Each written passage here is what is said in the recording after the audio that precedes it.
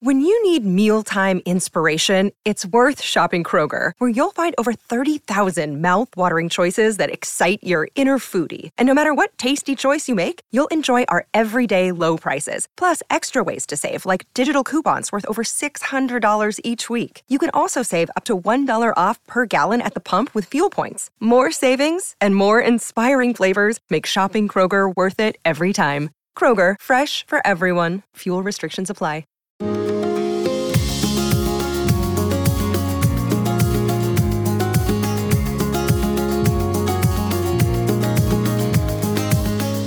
Hi, reader. I'm Cindy Burnett. Welcome to my award-winning podcast, Thoughts from a Page, which is a member of the Evergreen Podcasts Network. On the show, I chat with authors whose books I have enjoyed about their new releases, and I give you a peek behind the curtain of the publishing industry with my Behind the Scenes series. With so many books coming out weekly, it can be hard to decide what to read, so I find the best ones and share them with you. If you're looking for a community of readers, bonus content, and a chance to read books before they hit the shelves, I hope you'll consider joining my Patreon group, which is filled with a wonderful bunch of book lovers. The link to join is in the show notes. Do you love to be in the know about upcoming books? Kelly Hooker of @KellyHook Reads Books and I do too. We couldn't find a comprehensive list of titles all in one place, so we made one ourselves, and now we're sharing it with you. Our literary lookbook is a list of 182 books releasing from January to May 2024, curated for our communities. The link to buy it is in my show notes. Today, for my November Behind the Scenes episode, Victoria Wood, creator of BiblioLifestyle, joins me to discuss her work in the literary world. Victoria is the creator behind BiblioLifestyle, an online community and weekly email newsletter for aspiring and avid readers. She is also the host of the Reader's Couch podcast and the Epigraph Literary Festival organizer. She lives in Florida with her family. I hope you enjoy our conversation. Are you tired of seeing your teen or young adult struggle on a path that clearly isn't the right fit? Is your teenager confused about which direction to take after high school? The future of work is changing rapidly, and our kids need to know all of the options available after high school so they're empowered to make the choice that is best for them. In each episode, we explore the latest trends that are shaping the opportunities of today and tomorrow. I'm your host, Betsy Jewell, and this is the High School Hamster Wheel Podcast. Welcome, Victoria. How are you today? I'm doing well. So happy to be here with you, Cindy. I am so glad you're here as well for this special Behind the Scenes episode. My listeners love these, learning more about other people in the publishing world and the book space, and I'm so excited to chat with you all about your book community. Yay, I'm so proud of it. It's been a labor of love, and yeah. So why don't we start out with you talking a little bit about BiblioLifestyle. You're the founder, and just tell me how it all got started and what you do. So BiblioLifestyle first started as an idea in my head while I never had a name for it. I just went on Instagram, created a social media page, and started sharing books. But I officially flipped the switch on BiblioLifestyle in late 2019 and sent my first email newsletter in 2020. But in summary, I like to say BiblioLifestyle is an online community for aspiring and avid readers. So if there's someone out there wanting to start a reading habit, we have the resources to get you started. But if you're an avid reader, we have a community where you can talk about the books you've recently read, but also get inspiration for what to read next. Have you always liked to read? Always loved reading. My love for reading was fostered by my paternal grandparents. They were very involved in raising me, and I have fond memories of my granddad taking me to the library. My grandmother, her best friend in our village, she had a bookstore, so that was helpful. So when my mom would go shopping to the farmer's market, the meat market, which I hated, she would drop me off at the bookstore and I would just run around. I'd find something I'd want to read. I'd sit and read it. It also helped. My grandmother had a tab there. Plus, I would be gifted books a lot along the way. So yes, I've been a lifelong reader and I'm so grateful for it, really. And so grateful, I am sure, to be able to develop this love of reading into everything you've developed it into.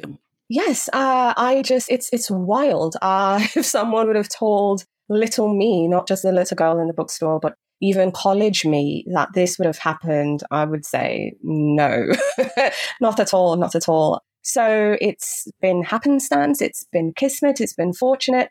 all the positive things. I never thought I would have a space in this world where I could talk about books and that people would even just care to hear what I have to say. People always say to me, it's so amazing that you've taken your passion and developed it into the world that you have. And I just love that. I mean, I've always loved to read as well. And I think it's just amazing to be able to take that love of reading and develop it into a business. I know it's again, it's a bit wild. So just to give your listeners some context, I always loved reading. My family encouraged reading, but never in a million years I thought there was a space to have a job in books or reading or publishing even. It was completely beyond me.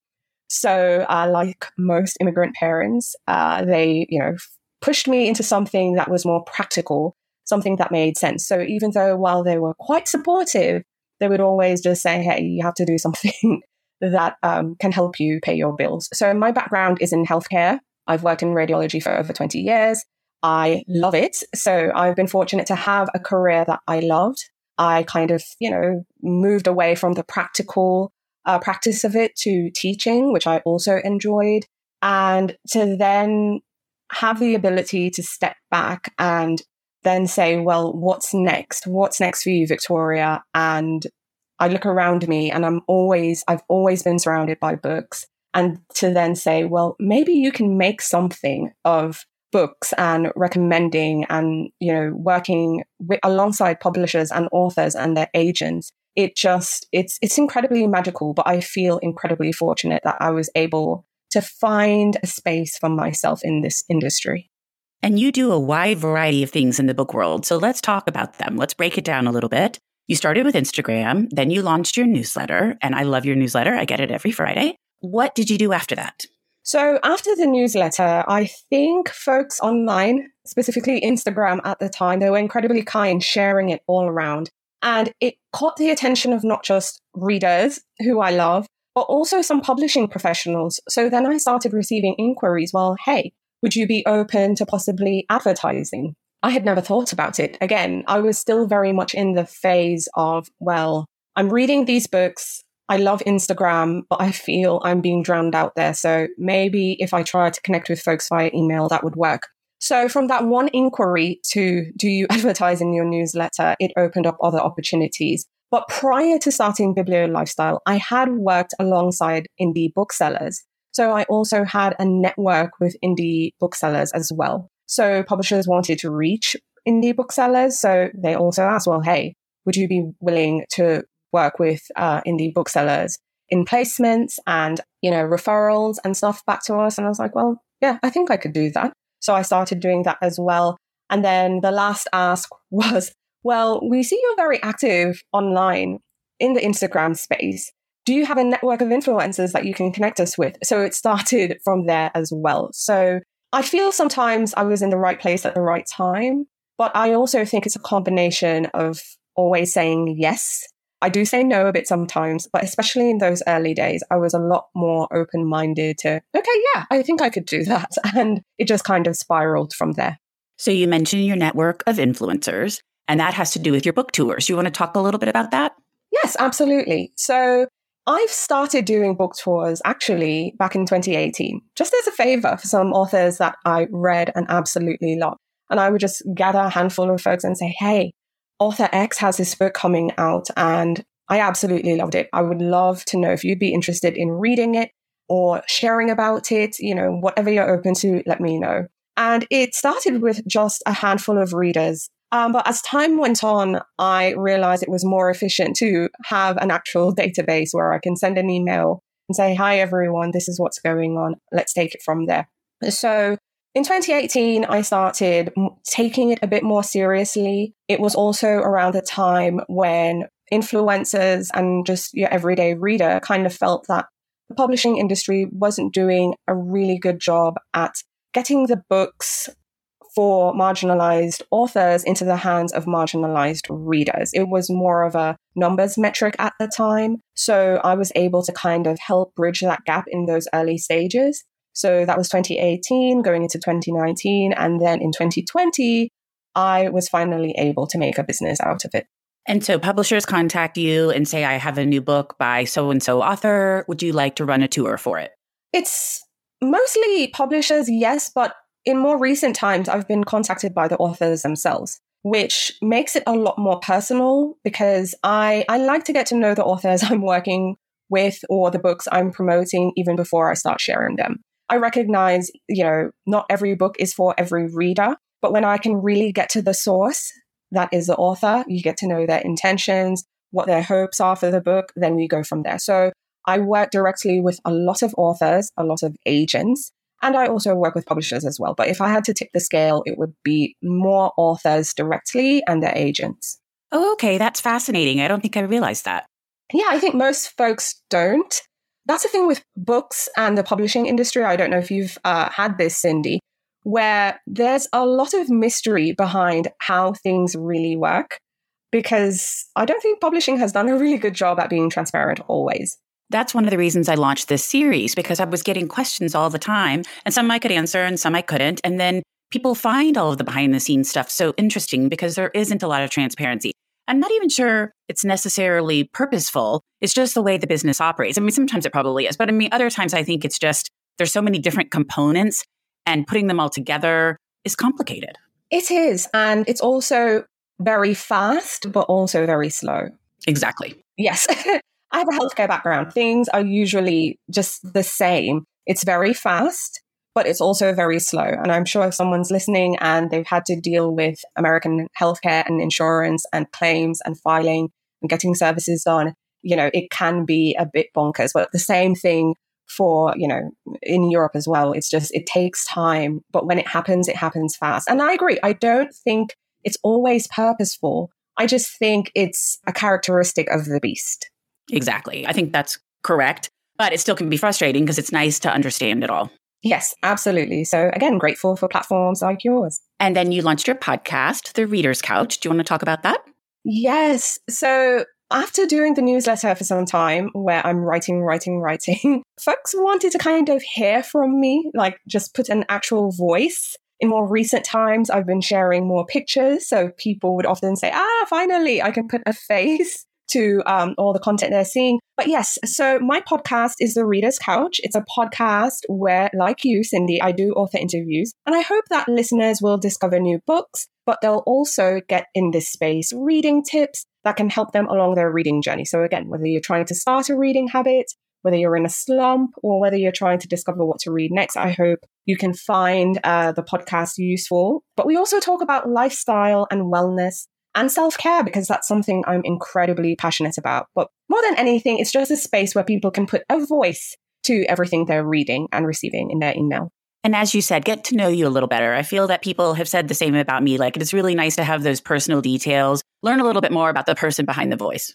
Yes, absolutely. And I still think I am guilty of just not sharing more about myself. Actually, I think it's easier to talk about the books I'm reading and the authors I'm talking to and just every and anything else but myself. I'm so bad at it. And every year I'm like, okay, let's put more of me in the show, put more of me in the newsletter. I've been trying, but it's incredibly difficult. I'm such a private person. So if that's the part that's so difficult for me is trying to share those things, I just am not always very comfortable with it. It's taken me a while to get more comfortable with it. Same here.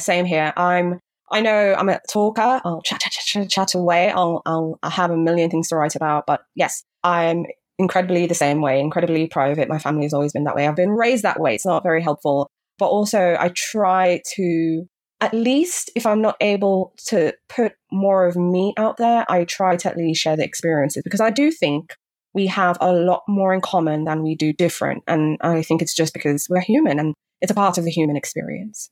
I absolutely agree with that.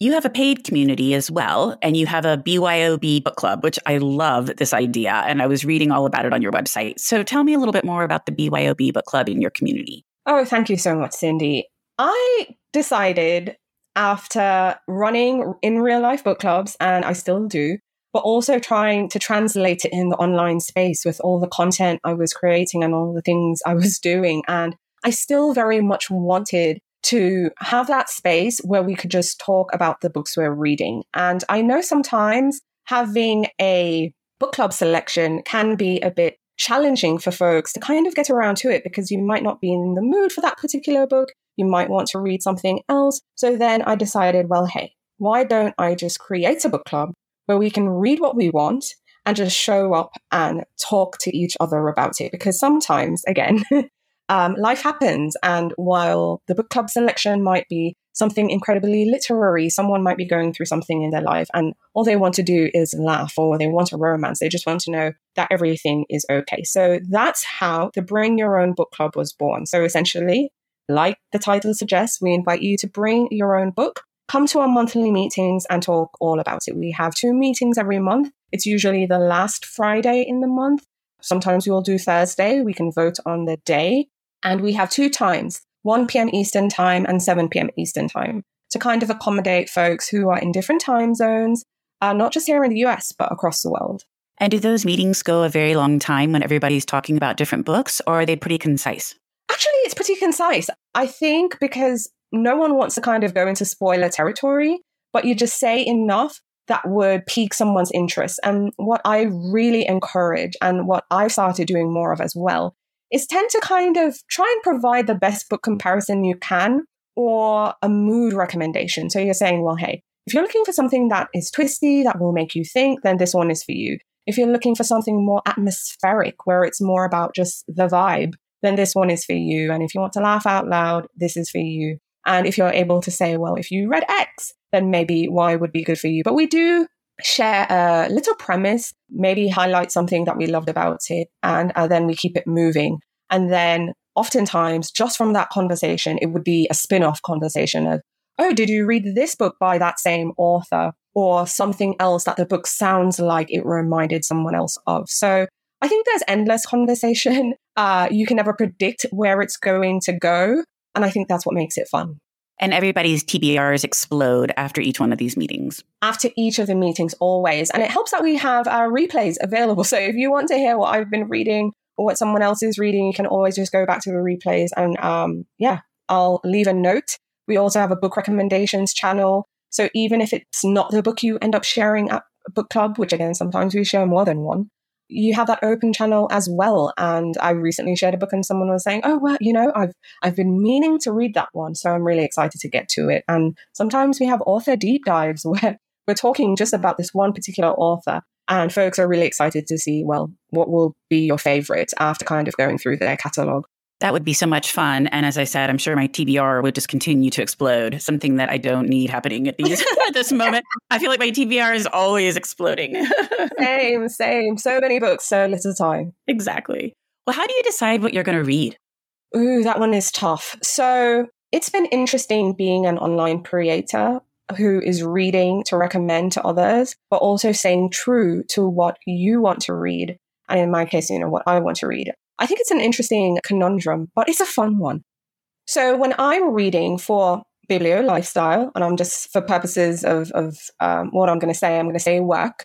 When I'm reading for BiblioLifestyle, which is work, I'm always focused on my seasonal reading guides. So I create 4 seasonal reading guides a year: spring, summer, fall, winter. We have a holiday gift guide, which is just a bonus. But when I'm reading for each seasonal guide, I first look at catalogs, I look at pitches, I'll read summaries, and I'll say, well, hey, this sounds interesting. Do I think my community would be interested in this? And then I'll curate a to be read list that I'm reading specifically for the guide. I think I need a North Star always when it comes to content creation, and everything will spin off from there, from deciding who I'm going to invite on the podcast for an interview. It all starts there. So even if a book is not selected for the guide, but I've read it, and I was like, I'd love to talk to the author about it because I enjoyed it that much, then I'll invite them. But it all starts with the guide, and then everything just kind of trickles down from there. So I'll create a TBR, again, based on catalogs, based on pitches, based on books I've received.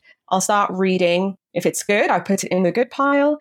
If it's not working for me right now, I put it in the did not finish pile. And if it's a hard no, it goes in a hard no. And then from there, I'll work from that. My personal reading, though, I always try, no matter what, because I'm fortunate to do something I love and I don't want to ruin it. So I always make time for the books I want to read. And the books I want to read tend to be new books too, but I always kind of revisit those authors whose catalogs I've wanted to read. So, for example, on my blog and in the newsletter, I often share where to start reading guides. So in the case of, say, Orwell, I'm a fan of George Orwell. So I'll revisit all the books in his catalogue and then say, well, this is my favorite, and I'll go from there. Same thing with, classic authors like Jane Austen, Toni Morrison, James Baldwin. I just started Nancy Mitford again because I want to share a Nancy Mitford recommendation for the holidays, because I think there is nothing more comforting than reading Nancy during the holidays. So for me, I think there are authors on my list that I've always wanted to read their works, both classic and contemporary. So I always try to make space for that. And then again, fortunately, because people seem to care, and I'm incredibly grateful for every subscriber and listener, then I'll share my favorites from my personal reading list, which have nothing to do with all the books I'm reading for the guide. I know that's a mouthful, but I hope it makes sense.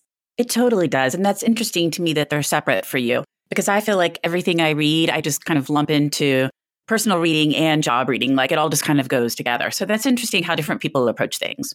I think it always goes back to your why. And why I read is a question that I often ask myself, and the answer has changed over time. Obviously, when I was little and reading, what I was hoping to get from books have obviously changed, and my reading ambitions have also changed as well. But what I do know for a fact is when I had moved to the States full time, and my family and I we put down roots, and we're like, yep, this is it. Last port of call, hopefully.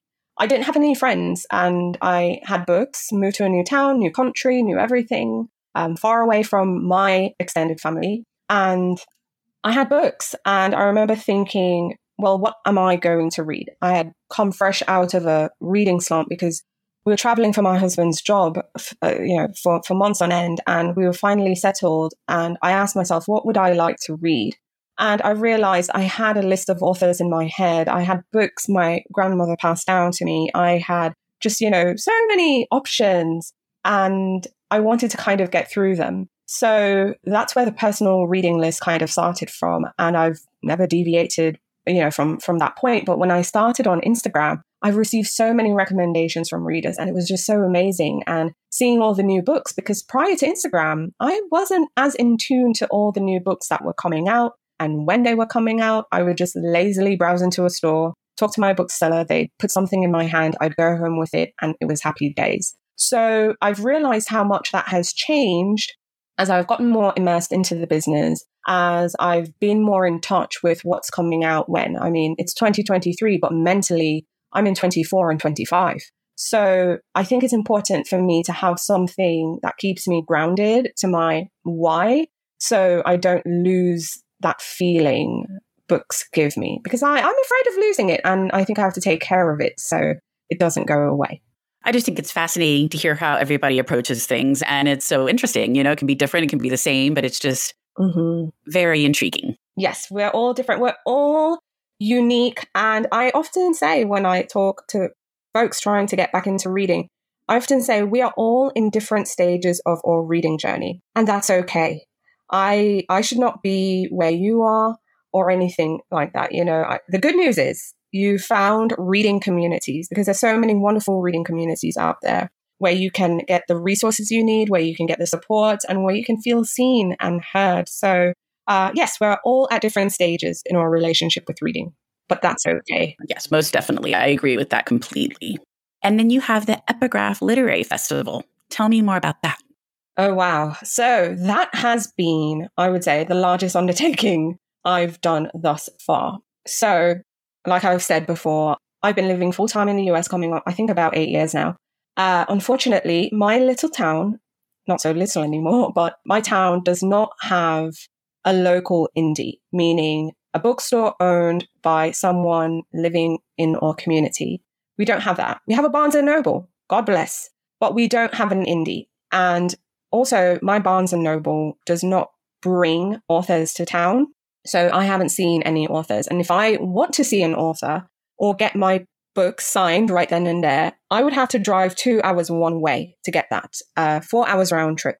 So I don't really have a lot of opportunity to see authors sharing about their books. Now, as a content creator, I am fortunate because I'm able to have conversations with the authors through the podcast, through the newsletter, and other mediums. But there are lots of readers who have shared with me that they're in a similar boat. The difference is they're not a content creator, so they consume the content through me. So I wanted, because a podcast is audio, I wanted to have a visual medium where they can see the author sharing about their books, spoiler free, but just tell them a bit about what the book is about, their inspiration for the story, and what they have going on. So the Epigraph Literary Festival was born. So the festival is an all virtual event, and its purpose is to introduce readers to authors with new and upcoming books. But we also have reading and lifestyle themed sessions. And again, because it's virtual, no matter where you're located, you can just log in once you have an internet connection and join in on the fun. So the festival runs over 3 days, Thursday, Friday, and Saturday. We've had 4 successful events so far. I'm incredibly proud of it. I'm so grateful for all the readers who give their time to host the reading themed sessions. A good friend of ours, Kelly Hooker, hosted a happy hour session at our last festival. Incredibly grateful for her. Other readers host sessions. So that helps to bring the festival to life. So we have authors, we have readers, we're talking about reading, we're talking about self-care, wellness, life, food, entertaining. Just once there's a book for it, we're having a conversation around it. So incredibly grateful to the authors who give their time, as well as the readers and just all content creators in any shape and form. So yeah, it's a 3-day festival. It's free. So you just have to sign up and join us at the next event. Replays are available. Those are behind a paywall. So if you show up for free, you get to enjoy all the content. But if you want to watch it at your leisure, you can sign up for replays. We have one festival, but we also have a bundle. So you can get all the content. And because it's organized according to genre, that's incredibly helpful to readers. So if you just want to go to the romance session and hear romance authors, you can do that. Historical fiction, thrillers, literary, nonfiction, whatever tickles your fancy. I hope we have a session at the festival for you. Well, Kelly Hooker is who connected us and who first told me about the festival because she was hosting a happy hour with Sherry Busey. And they had so much fun doing it. Yes. Oh, I was so grateful for those too. It was so much fun. It's a live session. So the festival is a mix of pre-recorded and live, but all the happy hour sessions, all the lifestyle sessions, they are live. And we still have authors who I'm incredibly grateful for pop in live as well. So we have a jolly good time. And Kelly did a session on little known gems. So you have those books that are just plastered everywhere, but then you have those hidden gems. That's the name of the session. She had a hidden gems happy hour. And it was so good. We also had winter themed happy hour. We had a holiday themed happy hour. We had a spooky and witchy happy hour. It was just so much fun. And again, I'm so grateful for the readers who showed up and who were so gracious with their time and their book recommendations. Well, I'm looking forward to participating in the next one because she was raving about it and it sounds like a ton of fun. I can't wait to watch it. Yes, and I'm super excited. I hope to have you hosting alongside Kelly too, Cindy. I think that would be fun. Oh, that would be fun.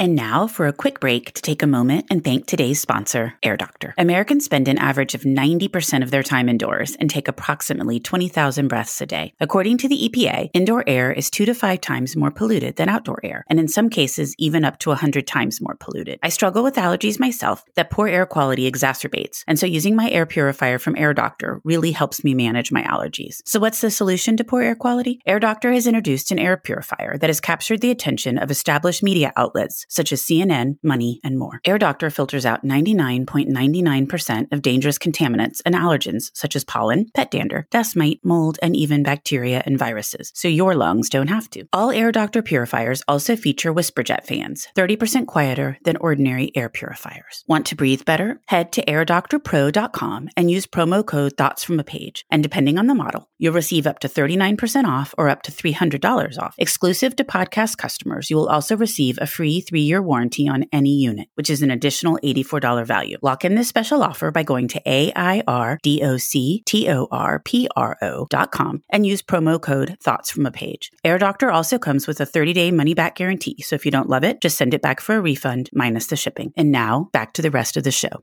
Well, I was going to ask you if you DNF, but you mentioned that you do. I find it so fascinating, the whole DNF conversation, because some people will not DNF at all, and others are very quick DNFers, and other people are in the middle. So what happens with your DNF process? Ooh. So to DNF or not DNF? That is a question, ain't it? The most important question. Yeah, most important question. And you're only asking the important ones here today. So my relationship with it is, I've been on both sides of the divide, if I'm being honest. And okay, so here's a personal story, getting into my upbringing, something I'm not really good at. So my mother and my father to some degree, but more my mum, love her to pieces.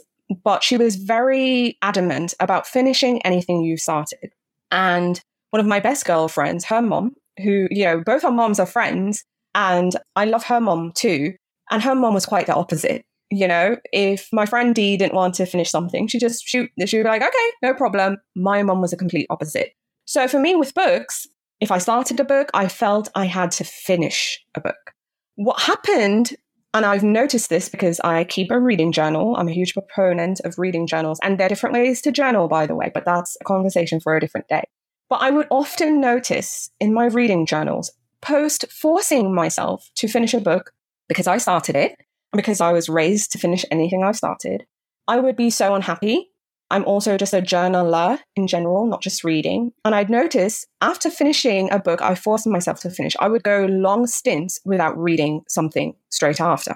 And I realized I was making myself miserable. And I was like, well, why am I doing this to myself? I'm not in school anymore. And that's another thing. I think folks have varied experiences with reading in school. And I had to remind myself, I'm not in school anymore. I'm not doing anything academic. This is for me. I'm reading for myself.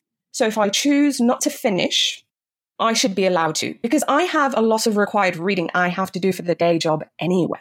So in my personal life, in my leisure reading, why should I force myself? So one day I decided to do it, and I was incredibly guilty after. Incredibly guilty. I was, itchy about it. I was, it just, I don't know how else to explain it, but I know I had a lot of anxiety around not finishing the book.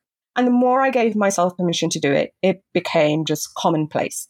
And now, especially because I'm in a space where I am reading to create content, I have to let it go. I have to let it go because I have more books I want to read. I have more books I need to read for the guide, but also books I want to read for myself.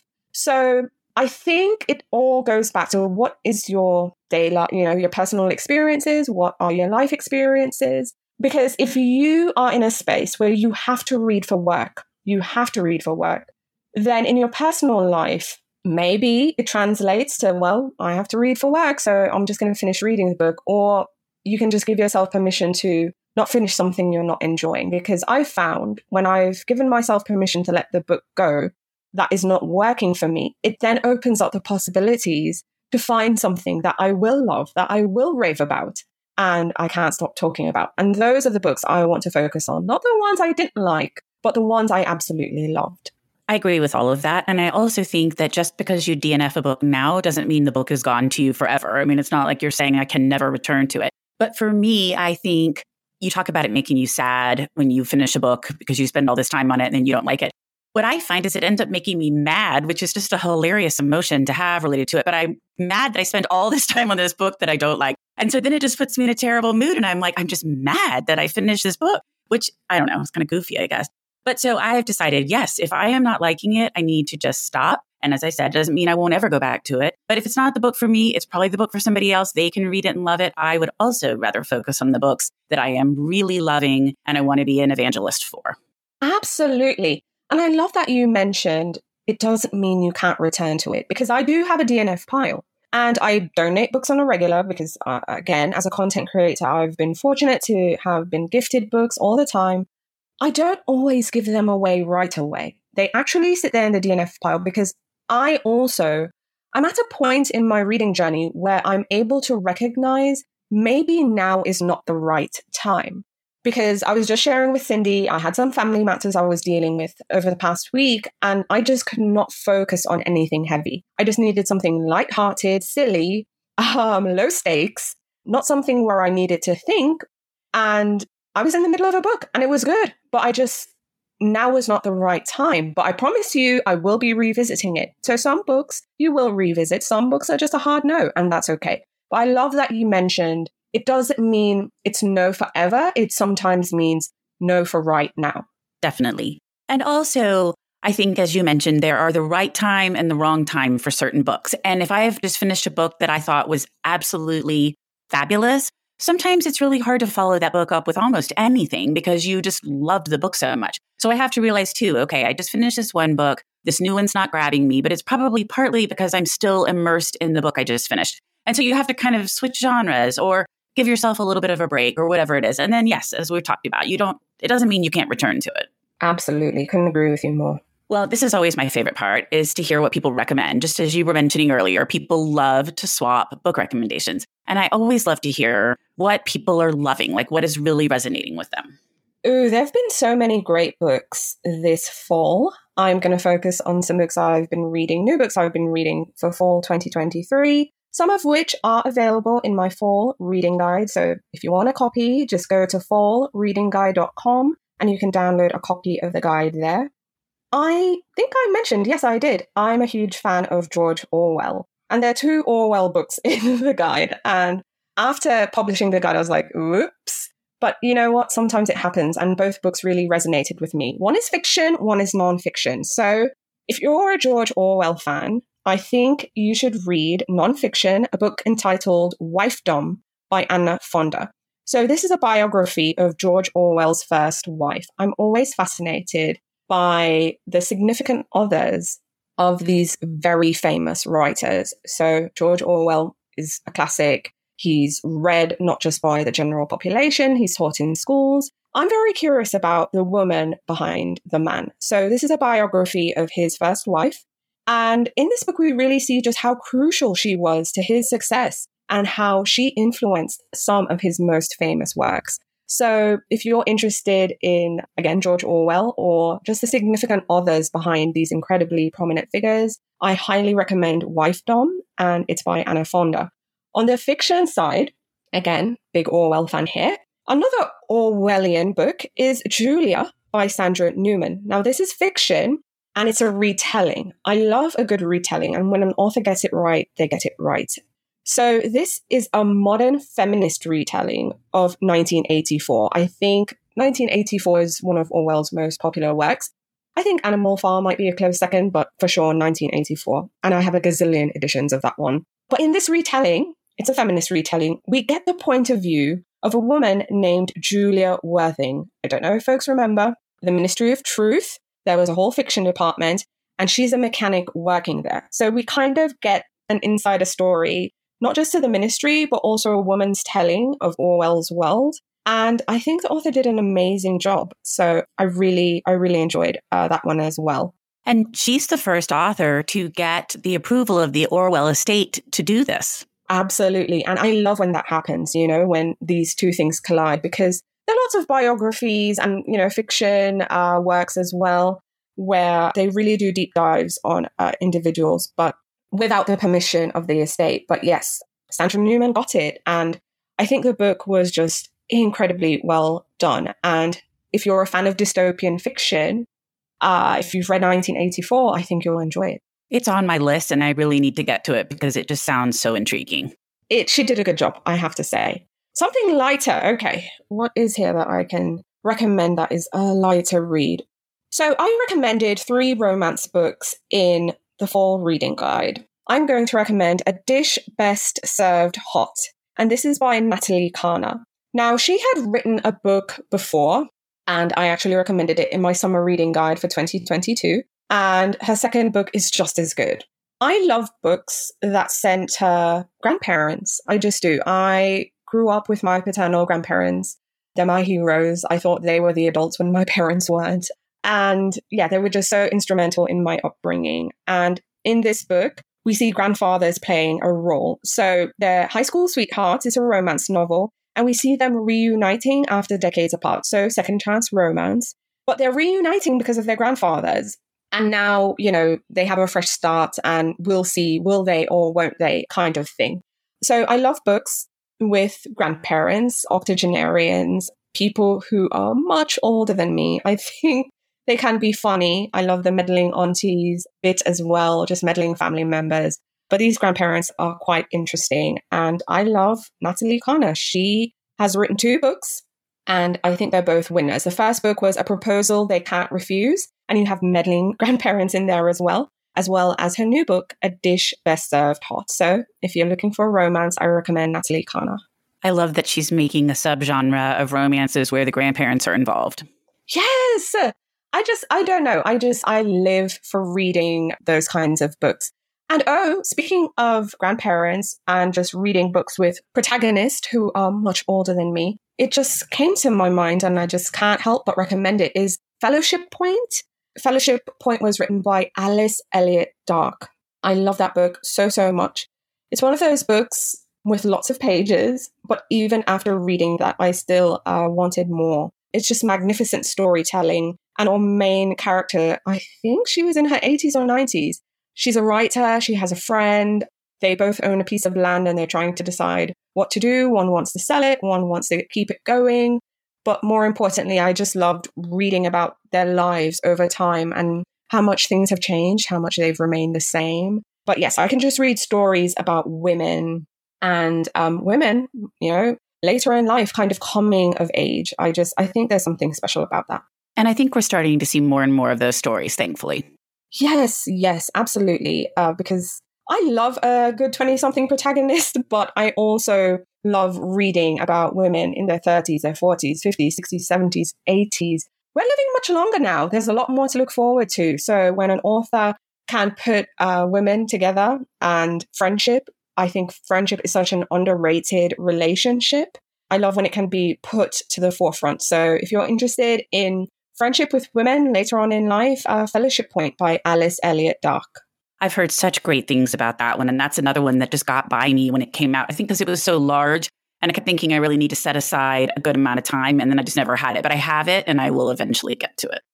Yes, it's a beast. It's almost, I think it's a bit over 600 pages. But I remember telling readers, don't be put off by the pages. Once you start going, you're going to keep turning the pages. And in the end, if you're like me, you're going to want more.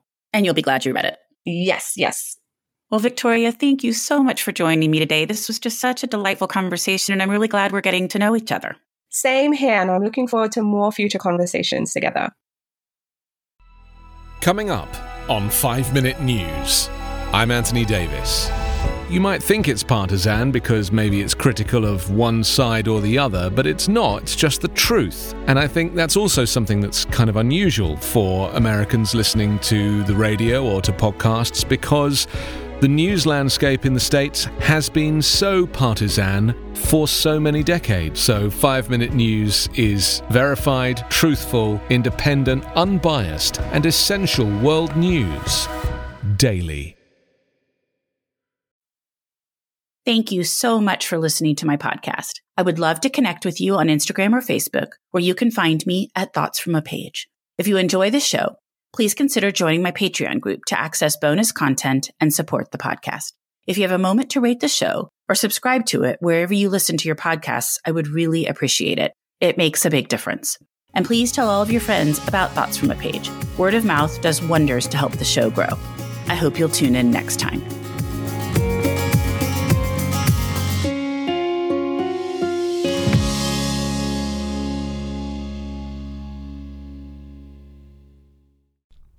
You know, a lot can happen in 7 minutes, and luckily, that's how long it takes me to tell a story. My name is Aaron Califato, and I'm the creator of 7 Minute Stories. I'm proud to partner with Evergreen Podcasts, and I'd like to invite you to join me on this journey. I'm going to take you on some crazy roller coaster rides using my unique extemporaneous storytelling style, and together, we're going to try to make sense of the world, all through the art of storytelling, and all in approximately 7 minutes.